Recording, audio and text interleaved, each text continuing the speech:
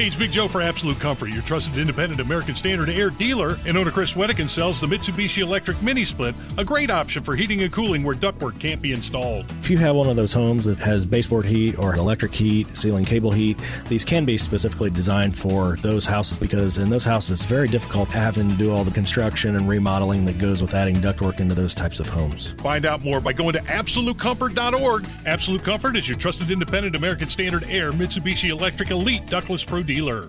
A Chicago suburb is hosting a poverty simulation this weekend. What? So residents in the wealthy Highland Park area, which is a suburb to the north of Chicago, they're hosting a poverty simulation.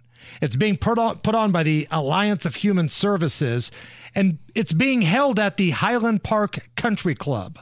So what it is this prestigious country club that costs a lot of money to get into.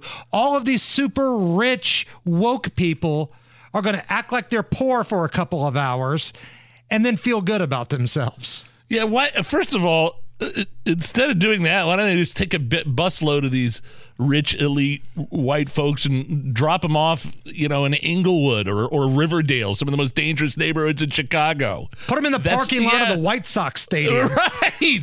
Right. People got shot inside the stadium. Oh, I've got to go figure out I'm going to go see what it's like to be broke and lived in an impoverished.